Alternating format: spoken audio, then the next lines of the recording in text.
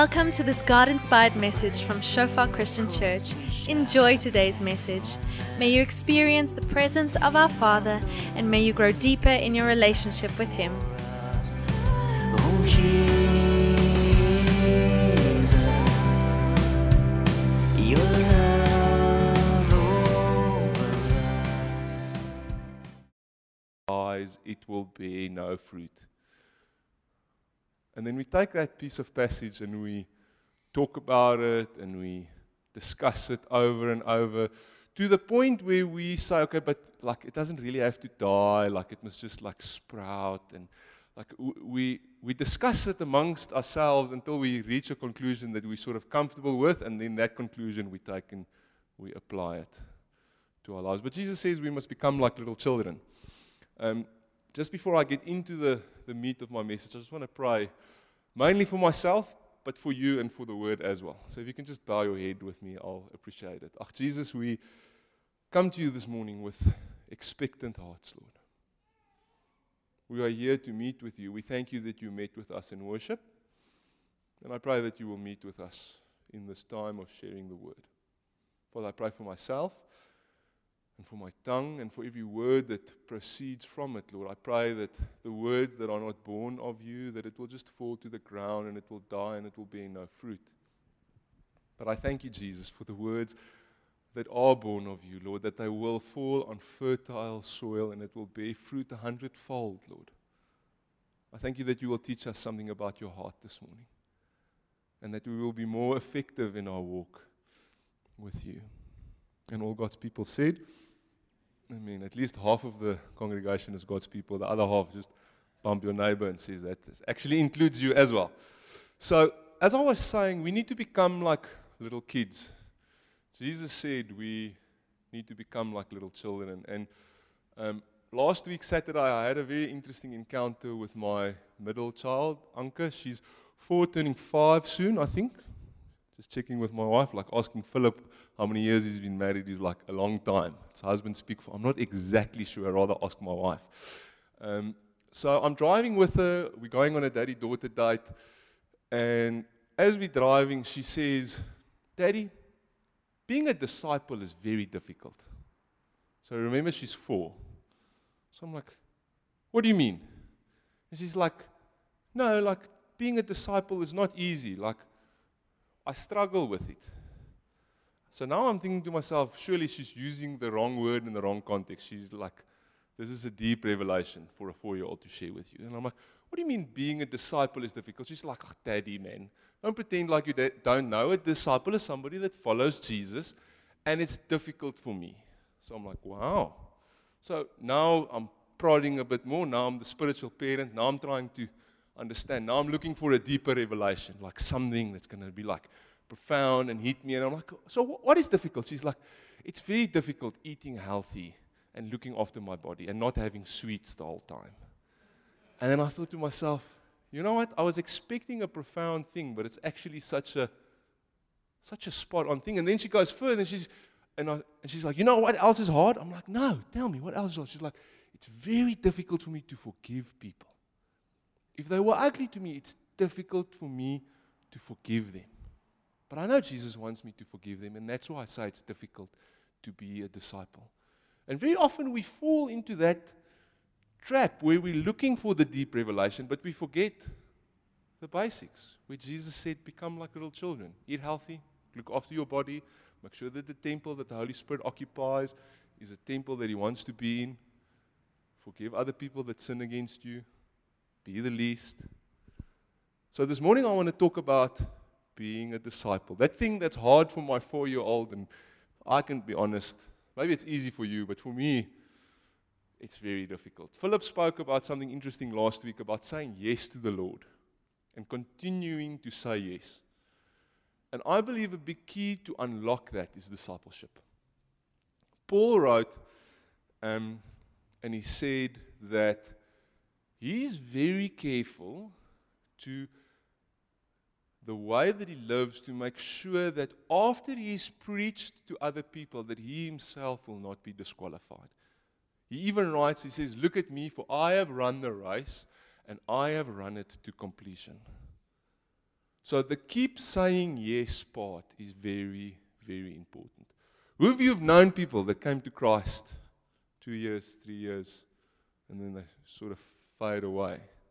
All of us, we've seen people like that, and it's the continual yes part that's the problem. And I think a big key to that is discipleship. But as I said, it's a big word, it's a lofty word, and I'm going to try and unpack it for us in a very simple manner. So, because it's such a lofty word, by no means am I saying that the way that I'm going to frame discipleship is a holistic view. There are other elements to it, but I believe these are the fundamental building blocks to discipleship. And if you can do what I call the 3F's, well, in the sermon I'm calling them the 3F's, but no means that I coined the phrase.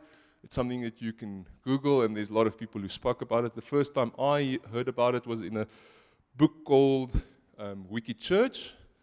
It's the founding pastor of every nation, and he speaks about the 3F's of discipleship. And I'm going to unpack them, but it's follow, fish, and fellowship. Those, I believe, are the three main pillars on which discipleship is built.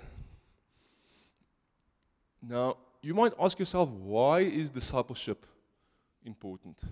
Why am I emphasizing it? Why am I saying it is a key to unlock how we can continually say yes to the Lord? Well, if we just look at Jesus' life, it was the first and the last words that he spoke to his disciples. The first words, he's walking along the seashore and he's seeing his first disciples busy catching fish, and then he says, "Follow me, and I will make you fishers of men."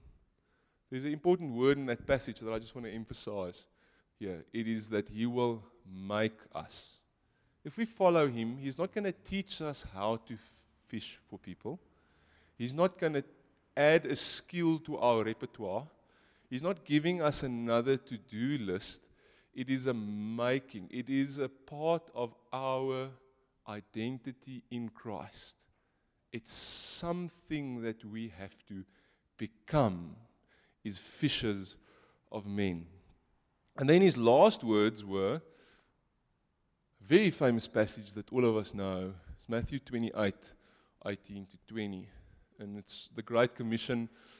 And I don't know if you've ever sat at somebody's deathbed or had a conversation with somebody that knew that they're about to die soon. That conversation very, very rarely goes about the weather or about their gardening technique or about how well behaved their dogs were. Or the conversations don't center around that. A conversation at somebody's deathbed, their last conversation, is something of substance, something of meaning, something to drive home a point. So Matthew 28 is written in the context, so Jesus walked with the disciples for 3 years, then he got crucified, he got rose from the dead, he appeared to them many times. Now this is the final conversation. He's about to disappear into the clouds. Weird concept for me. I would have loved to see how that happens. It sort of ends where the disciples stand there looking up, and the next moment there's an angel next to them and says, "Hey, what are you looking for?" It's a funny scene. But so Jesus is going, and then he says, "And Jesus came and spoke to them, saying, 'All authority has been given to me in heaven and on earth. And go, therefore, and make disciples of all the nations, baptizing them in the name of the Father and of the Son and of the Holy Spirit, teaching them to observe all things that I have commanded you. And lo, I am with you always, even to the ends of the age.'" Now this passage doesn't bring relief necessarily to this feeling of, I don't know where to start, because it's such an all-inclusive passage. When you read it, do you feel overwhelmed? If I read it, I feel overwhelmed. It says, go into all of the world and preach the gospel, and you need to baptize them. And it's like a daunting statement. But there's a cool part in here that God showed me a couple of years ago that I've done and I keep doing, and it really helps me a lot. He doesn't say, go and teach them everything that has ever been taught. That's not what Jesus says. Jesus says, if you go and disciple people, just teach them what I have taught you. So my question to you this morning, who of you have ever sat down and made a list of the things that God has taught you? God has taught me how to honor my wife. God has taught me how to work with a budget. God has taught me how to seek His face early in the morning. He's taught me a structure for a quiet time that works for me. God has taught me how to lead somebody else to Him in a prayer. God has taught me how to show kindness in a situation that's really difficult. It's things that God has taught me. So what I've done is I've written them down on a list. And when God sends somebody, or when I find somebody that's in need of discipleship, I sort of have an arsenal that I can draw from. Then I don't feel as hopeless because I've got something. I've written it here. God has taught me this thing. So now I've got authority. Now I've got something to give. But I think very often we find ourselves, we feel inadequate. We feel we don't have something to give. So I want to encourage you, make a list of the things that God has taught you. And if there's one thing on that list, then that's fine. But at least you have a place to start. So I want to encourage you to make the list so that you have a place to start. So let's unpack the 3 pillars of discipleship this morning. So it's following Jesus and other people. It's fishing for other people. And it's fellowship with other believers. That doesn't sound so difficult. Huh? Let's follow Jesus. Let's invite other people to follow along. And as we're following, let's care. That doesn't sound too intimidating, does it? Let's wait until we get to the first scripture. So let's go to the scripture for follow. So what I want you to do is remember the way that I started. Let's become like little kids. Let's take what the scripture says at face value, like a kid would read it. Let's not over-engineer it. Let's not try and soften it, because it is one of those very difficult scriptures to digest. In Isaiah, we read a very cool illustration. So the prophet comes and he takes a scroll and he eats it, and it says, "And it was sweet on my tongue, but it turned sour in my stomach." Who of you feel like that sometimes when you read the Bible? While you're reading the Bible, you think, yes, this is so cool, I feel energized. And then you sort of start digesting it, and then you realize, oh, I'm going to have to stop doing this thing. Or, oh, I'm going to have to start doing that thing. And then it sort of goes sour in your stomach. It's a healthy part of Scripture. So let's allow Scripture to go a little bit sour in our stomachs this morning. Is everybody still with me? Am I making sense? I know it doesn't sound too amazing, but I'm taking you on a journey. And the starting point is this scripture. If we can't make peace with what this scripture says, we can't walk into the green pasture. Because there is a green pasture, but we must go through this gate. So it starts off, this is a passage where Jesus speaks. It's found in Luke 14:25, if you want to follow with us. And from verse 25, we read, "A large crowd was following Jesus." So Jesus was walking, and there's a large crowd. Now, they don't say the numbers, but it's a lot of people. Other places, he feeds 5,000 men, not counting the women and the children. It is a lot of people. I still don't understand exactly how he communicated to the crowd. I think Chosen illustrates that quite nicely. Who of you have watched Chosen, by the way, the series? If you haven't watched it, it is an amazing series. But how they portray him communicating, he speaks, and then one of his disciples sort of stands 50 meters into the crowd, and he listens to what Jesus says, and then he repeats it. And it's like broken telephone. I wonder what the guys at the back heard. Hopefully the Holy Spirit kept the telephone alive, but if it wasn't for the Holy Spirit, let me tell you, it would have been an interesting message that the guys at the back received. But anyway, so there's this large crowd. They're following Jesus. And Jesus does this often when there's a large crowd. I think we teach our kids about a meek and gentle Jesus.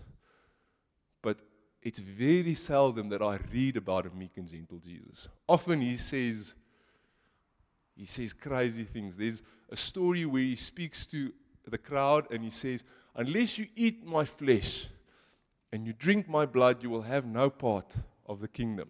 And then the scripture says many people got offended and they turned around and they left. Now, I'm thinking Jesus should say, wait. You guys misunderstood me. Let me explain. I'm sort of talking ahead about communion and you need to be able to but that's not what Jesus does. He leaves them to go. And then he turns to his disciples and he says, you also want to go? Who of you want to leave as well? And I think to myself, why would he do that? But he's testing hearts. And this morning I feel he's going to come and test a couple of hearts. He's looking for commitment. In that story, Peter responds so beautifully. He says, for where else will we go? You alone have the words that lead to eternal life. So he turns around and he said to them, if you want to be my disciple, who wants to be Jesus' disciple? Let's see. Yes, lots of hands. Okay. So forget about your neighbor, forget about your aunt and your uncle that were supposed to be here that you invited, or your friend or your roommate that you, if you raise your hand, the scripture is for you. Okay, so if you want to be my disciple, you must, by comparison, hate everyone else. Your father and your mother, your wife and your children. I have a beautiful wife. And for Jesus to ask me to hate my wife in comparison to him is a bold question. Even my brothers and my sisters, that's a bit easier than hating my wife. Me and my sisters, we fought like cats and dogs. Luckily, it's a bit better now. But that's an easier thing. Yes, even your own life. Otherwise, you cannot be my disciple. Isn't that a hard word? Huh? Isn't that a tough word? But let's reflect on the crowd that Jesus was speaking to. He's speaking to a Middle Eastern, predominantly Jewish crowd here. How did the family structure look in that crowd? Family was everything. Family was your business. Family was your retirement plan. There was no retirement annuities in Jesus' day. Huh? It was your family. And into that crowd, he says, in comparison to your family, you need to love me so much that the comparison should be as much as loving and hating. That's the call. That's what he calls us to. Let's go further. And if you do not carry your own cross and follow me, you cannot be my disciple. Very often we read over that small little sentence. It's like, I must carry my cross, and we sort of think about maybe it's the chain around my neck, or I don't know what we think. But let's remember, again, the context. Jesus was speaking to a crowd that at least on a weekly basis saw somebody coming out of the city carrying a wooden cross that they would be crucified on. So what is Jesus saying? If you're not willing to suffer a death that is painful for me, you are not worthy to be my disciple. Then he goes even further. He says, but don't begin until you have counted the cost. So this is why we're starting with the scripture. It doesn't help we start talking about following Jesus until we talk about the cost. So I just want to talk about the cost very briefly. For who would begin construction of a building without first calculating the cost to see if there is even enough money to finish it? Otherwise, you might complete only the foundation before running out of money. And then everyone might laugh at you. They would say, there is the person who started the building and could not afford to finish it. Or what king would go to war against another king without first sitting down with his counselors to discuss whether his army of 10,000 could defeat the 20,000 soldiers marching against him. And if he can't, he'll send a delegation to discuss terms of peace while the enemy is still far away. So you cannot become my disciple without giving up everything you own. Salt is good for seasoning, but if it loses its flavor, how will you make it salty again? Flavorless salt is good for neither for the soil nor for the manure pile. It is thrown away. anyone with ears to hear should listen and understand. Isn't that such a difficult word? But there is good news. Jesus says, "Come to me, you who are weary and heavy laden, and I will give you rest. Take my yoke upon you, for my burden is easy and my yoke is light." So he calls us to something that is seemingly impossible. But he says, if you're with me, if you're close to me, you can do it.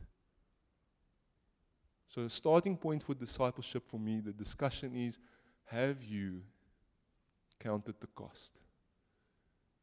Every person who's raised their hands, have you counted the cost? Realistically, I didn't want to speak today. Who would in their right mind sign up for a more stricter judgment? The judgment's already going to be, like, I don't know when last you've read Revelation, but it's like an interesting picture. Like, we're going to give an account for every word that we've spoken. If you're anything like me, I speak a lot. My judgment's going to be long. Like, I'm sorry for the people behind me in the queue, but they're going to grow patience. Like, Jesus will teach them some patience waiting for me to give an account. It's going to be tough. Now I'm signing up for a stricter judgment because I'm teaching. But why do I do it? Because I'm counting the cost. Because where else would I go? He alone has the words that leads to eternal life. Scripture says, "For the fear of the Lord is the beginning of wisdom." For me, the fear of God is what's keeping me to follow God. The fear of God is what's keeping me to be able to say, "Yes, Lord," every day. So now that we've counted the cost, I should try and manage my time here a little bit. Okay, so we've counted the cost, and we said, "Yes, Lord, I'm willing to pay it." We're going to fail many times, but I just want to just stay on that slide for now. I just want to drive home a point here. Very often we can misinterpret Scripture, that these are commands saying that we have to renounce our family, or we have to do a certain thing. There's a story in the Bible of a rich young ruler that came to Christ. And he said, what must he do to inherit eternal life? And Jesus tells him, you need to go and sell all of your possessions. But Jesus doesn't have a problem with money. It's a principal question for Jesus. Jesus is testing our hearts. He's asking, are you committed? It's a question of commitment. So don't leave here, or I don't know if Phil left, but he'll probably listen to the recording. Don't go tell Philip, Christoph said, I have to hate my parents, otherwise I can't be a disciple. But what I am saying is you must be willing to lose your family. We've got friends who's missionaries in a eastern country, and they, when they lead somebody to Christ, they literally get ostracized out of their family. They run the risk of being killed, like literally stoned to death, being thrown with stones until they die, because they've placed their faith in Jesus. Their commitment, seeing commitment is easy, because the risk is real. Here, in this setting, the commitment is a theoretical question. But the things that we have to give up might seem smaller, but my question is, are you willing to give it up? That Philip spoke about the career that he gave up last week. Interesting story. Now, I won't make the interview. I'm here in the middle of nowhere, blah, blah. That's fine. We'll send a chopper. Saying no to that is, how cool is that story? So, are you willing to say no to the promotion? Are you willing to say no to the beautiful girl that doesn't love Jesus? Are you willing to say no to the guy with the big paycheck that isn't as committed? are you willing to say no to those things so that you can be close? Because the thing is, the further we go, the harder it becomes. So say no to the small things because they actually matter.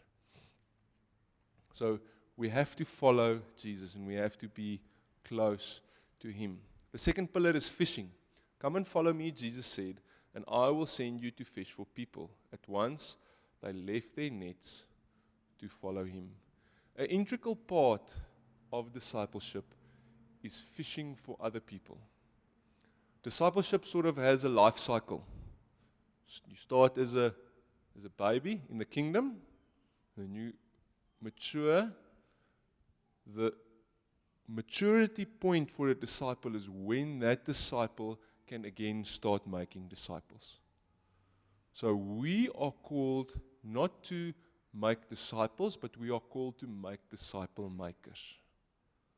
Does that make sense? Jesus says, "For I have come to seek and to save the lost." Jesus came so that people can get into relationship with Him, and we get to partner with that amazing call of Christ, to be able to lead people to Him and assist them to grow in maturity. Are you guys with me this morning? I think that first scripture has sort of stunned all of you, but it's getting better. We're going to get to the kayer. So we're following, now we're fishing, we'll get to the kayer, I promise, but we had to go through the proper door. If you don't go through the proper door, you're going to follow a Jesus of your own making. There's a song by Eminem, "Will the real Slim Shady please stand up?" Who you know that song? In the Western church, I just want to sing, "Will the real Jesus please stand up?" I think a lot of us, myself included, will get a fright when we see the real Jesus. The Jesus that's coming back isn't the guy with a little lamb under his arm and the long blonde hair. He's coming back with a robe drenched in blood, with a sword coming out of his mouth, with fire in his eyes, feet like bronze. That's the Jesus that I follow. I don't follow the Jesus that gives me a promotion and that heals my family when they're sick. We came through a spell now of everybody being sick, and I'm definitely not saying sickness is from God, don't misinterpret me. But the one morning or evening, I can't remember when it was, Renee was sitting on the bathroom floor with her hands in her hair, and she said, "It's so unfair, like we're getting all of the diseases." And I said, "No, sweetie, it's just how it works. Our kids are sick, and it sucks at the moment, but we're no worse off than anybody else. We stay in a broken world, but Jesus is with us in the valleys and in the mountaintops, and we need to invite people into that space. We need to be real with them. Otherwise, if we portray something that isn't real, we're calling people into something that isn't real. Show your weaknesses to people. Show your struggles to people. Something that I struggled with is pornography. And I've discipled so many guys because it's something that I struggled with. So it's something that I can relate with. I heard interesting stats the other day saying that 75% of men in church, not out there, it's an American stat, but I think it's applicable to us, watch porn regularly, the stat says. 65% of women say they watch porn regularly in the church. Now, it's something that I struggled with. I'm sharing that because I'm real. And I need all of us to be real and admit our faults. Something that the enemy is so good at is he's a wolf. How do wolves hunt sheep? Just before I get to the wolf part. Who of you have ever looked at sheep and thought, wow, what a beautiful, gracious, intelligent animal. It is a masterpiece of the animal kingdom. No one has ever looked at sheep like that. I don't think so. But yet we read that God says we're sheep and we sort of go over it. I think there's a reason why He calls us sheep. We're stubborn, we're not very intelligent, we sort of go our own way, we walk off cliffs. Like sheep, there was a time when I spent a lot of time in the Lesotho there with the church, and there they do farming with sheep. And the one morning I sat and I just looked at the sheep grazing. And Jesus said, I'm comparing you to those animals. And I was offended. I was like, yes, Lord, surely I'm better than a sheep, bro. Like, there has to be a better. Can't I be a tiger? I know I can't be a lion because you're the lion, but I want to be a tiger. Or a leopard would be cool. But he compares us to sheep. Sheep need somebody to lead them. Sheep needs something to follow. Just coming back to the wolf analogy, what wolves do well is they isolate from the pack, from the herd, or I don't know, flock, from the flock. So, what happens to us? I'm the only one struggling with this. I'm the only one who struggles with porn. I'm the only one that swears. I'm the only one that I've got a desire for money. Everybody else has got this desire for money thing figured out. I'm the only one that, fill in the blank. I'm the only one longing for that promotion at work. I'm the only one wanting to marry the beautiful girl. I'm the only one wanting to marry the husband with a nice car and the big paycheck. But it's something that all of us struggle with. And when we fish for people, we have to be real. We have to expect brokenness from broken people, and we have to demonstrate our own brokenness. Because if we are following Jesus and he still compares us to sheep, we have to be okay with that. And we have to demonstrate that. So I want to encourage you, in your fishing for people, be real so that people can relate to you, so that they don't feel like they're the only ones that struggle. The last pillar, this is a nice pillar, this is the Kaier one. But, again, as with Jesus, there's a tough part to it. So this is sort of the last formal conversation Jesus has with his disciples. So it's just before he gets crucified, it's called the Last Supper. He's just washed their feet. And it's interesting for me, who of you feel that Jesus was the best disciple maker ever?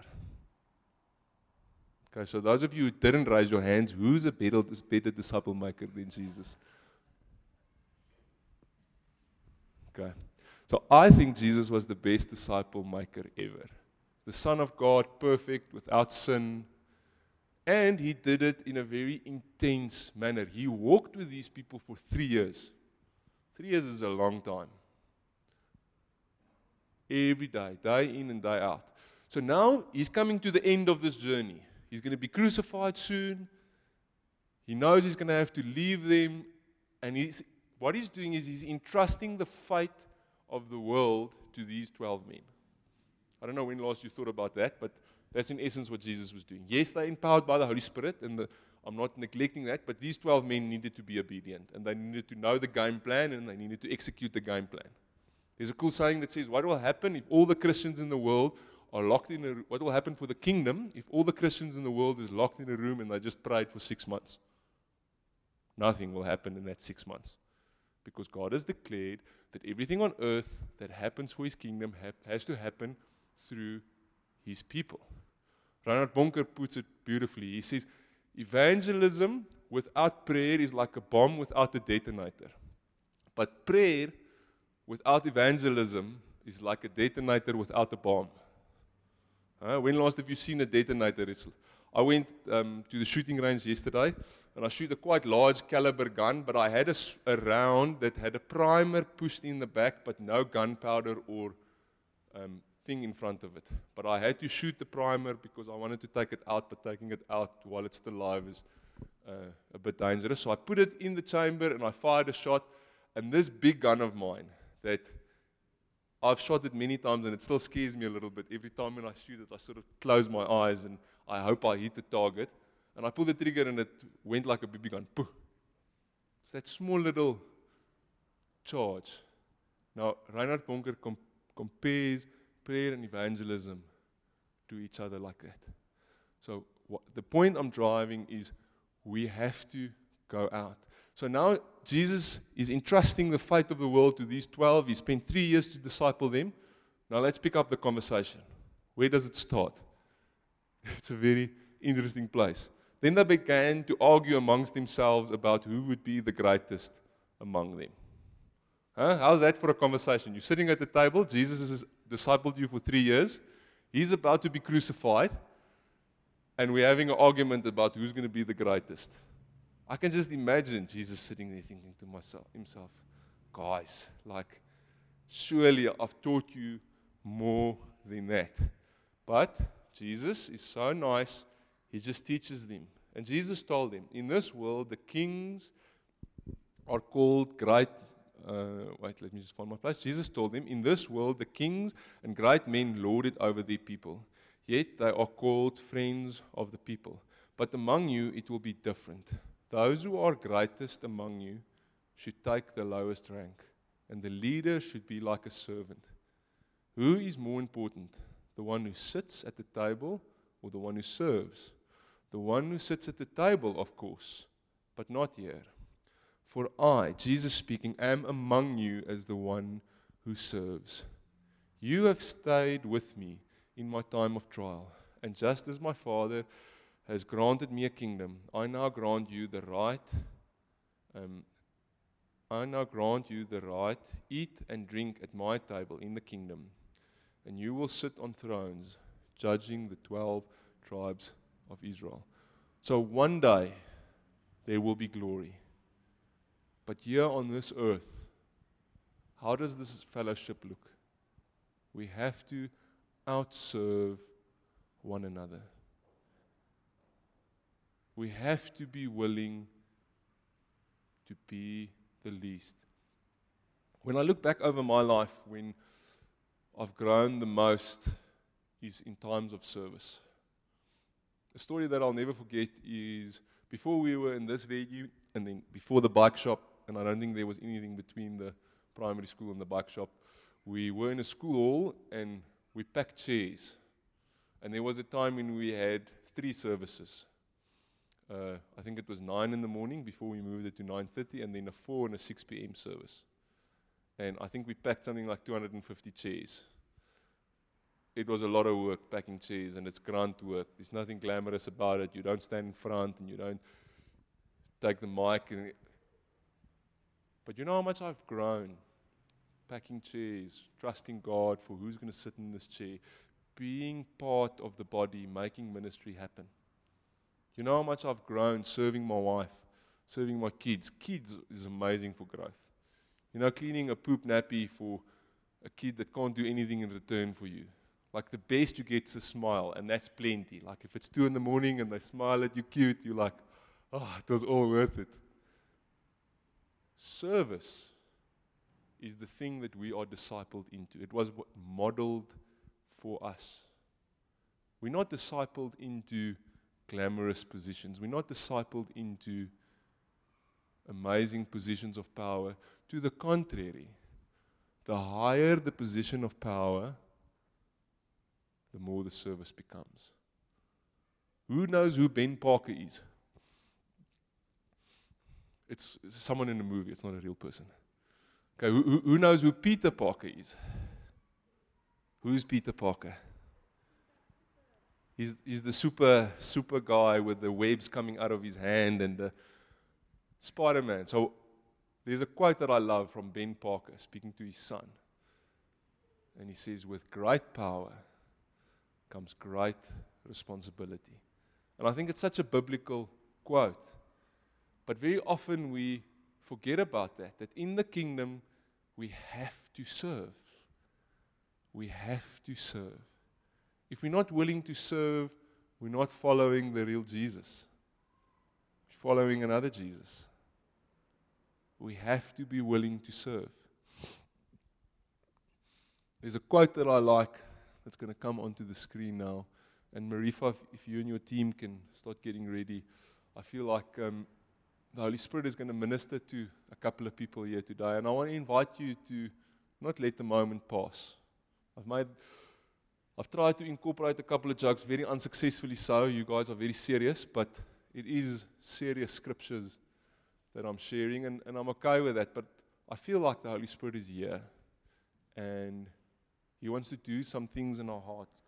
And this is a quote that I like. It says, measurement is the first step that leads to control and eventually to improvement. If you can't measure something, you can't understand it. And if you can't understand it, you can't control it. And if you can't control it, you can't improve it. If you can go to the next slide for me. So what I want you to do now is Marifa and the band is going to start just ever so gently playing something. And I'm going to give you 5 minutes before I'm going to carry on, because I've got something else to say still. I'm going to give you 5 minutes. And rate yourself out of 10 in each category.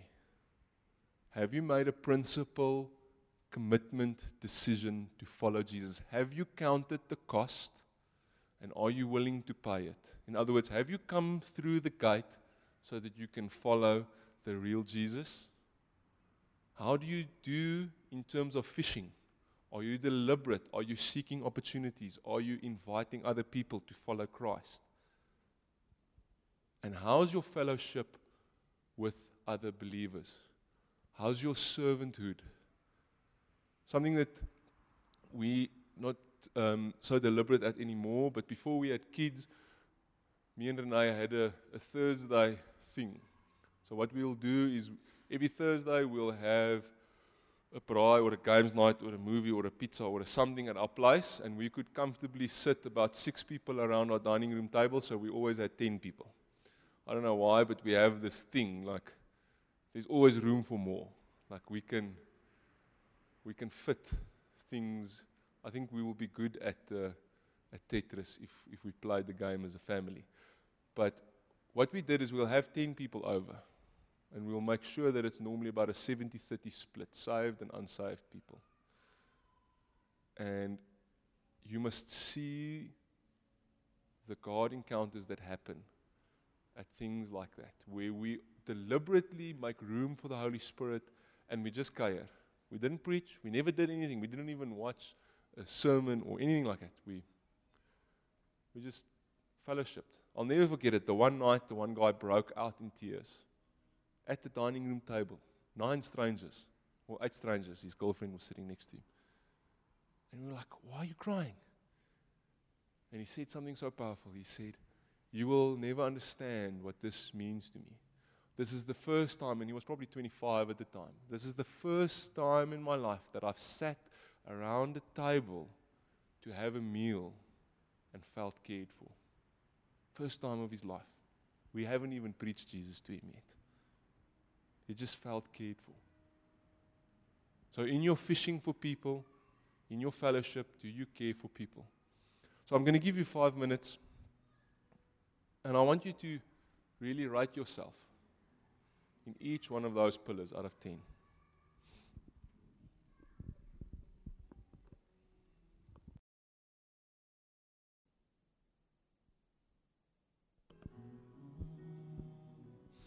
I'm going to give you another 2 minutes just to finish that up.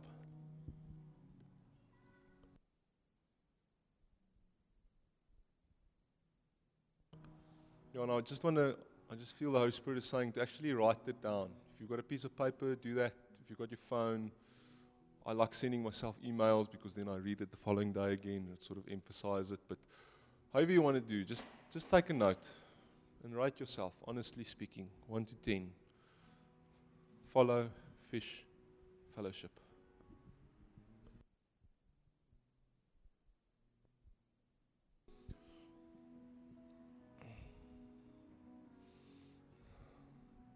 So in the week that's coming, what I want you to do is the one that you scored yourself the lowest in. Pick somebody that in your circle that you're close with, that you trust. Share with him what that thing is. For me, it's the fishing.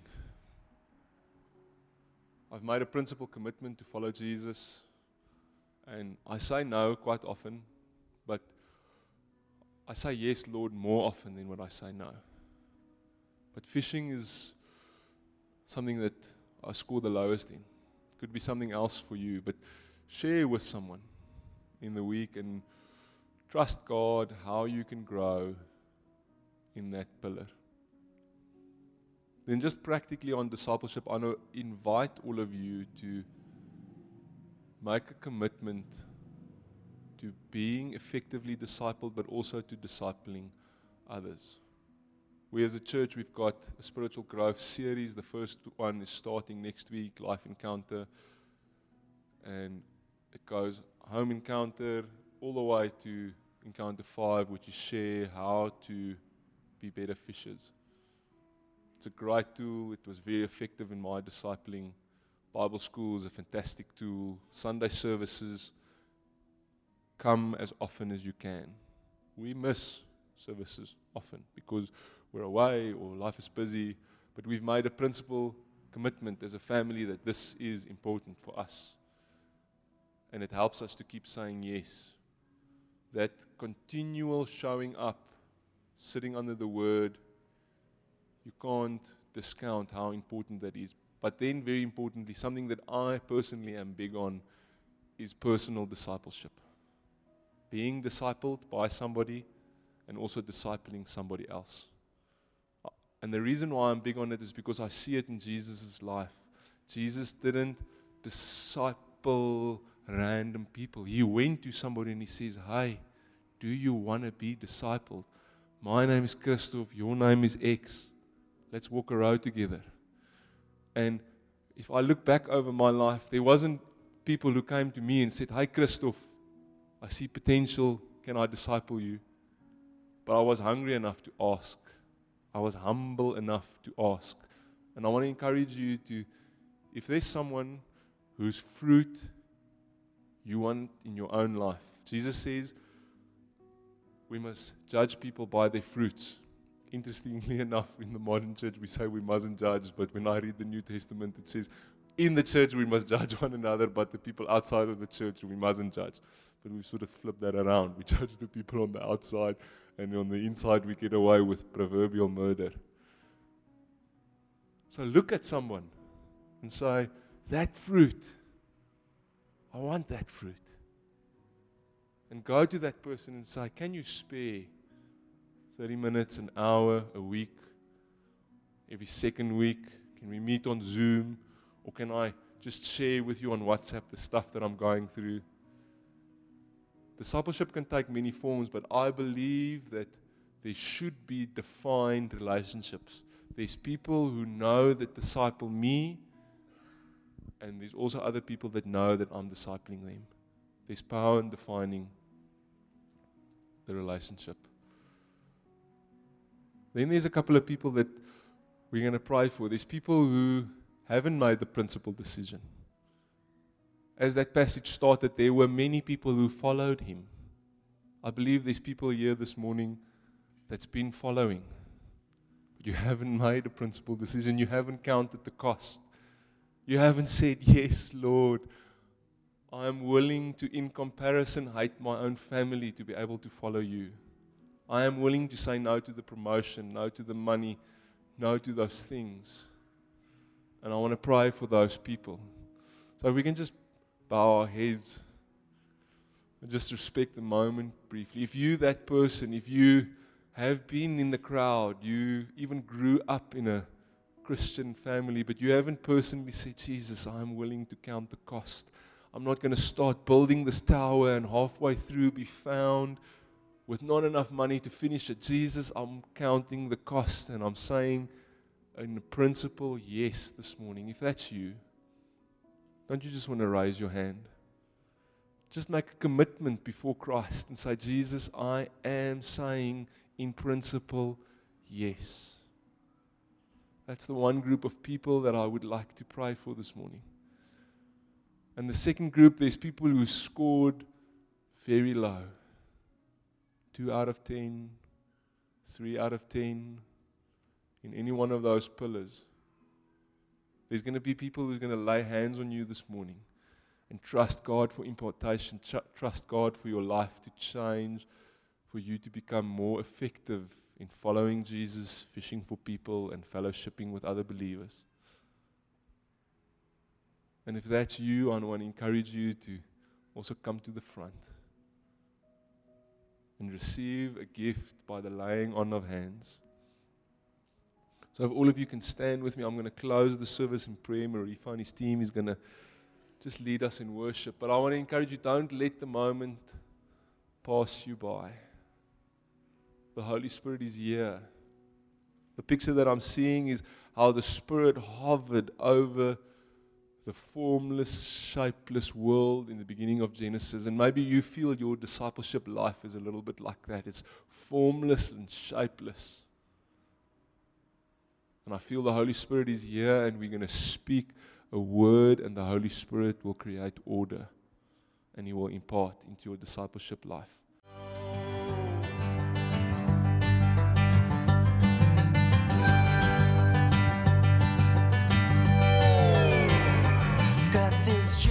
Thanks for listening to this message from Shofar Christian Church. We believe that you enjoyed your time with us, establishing God's kingdom and His glory in your life.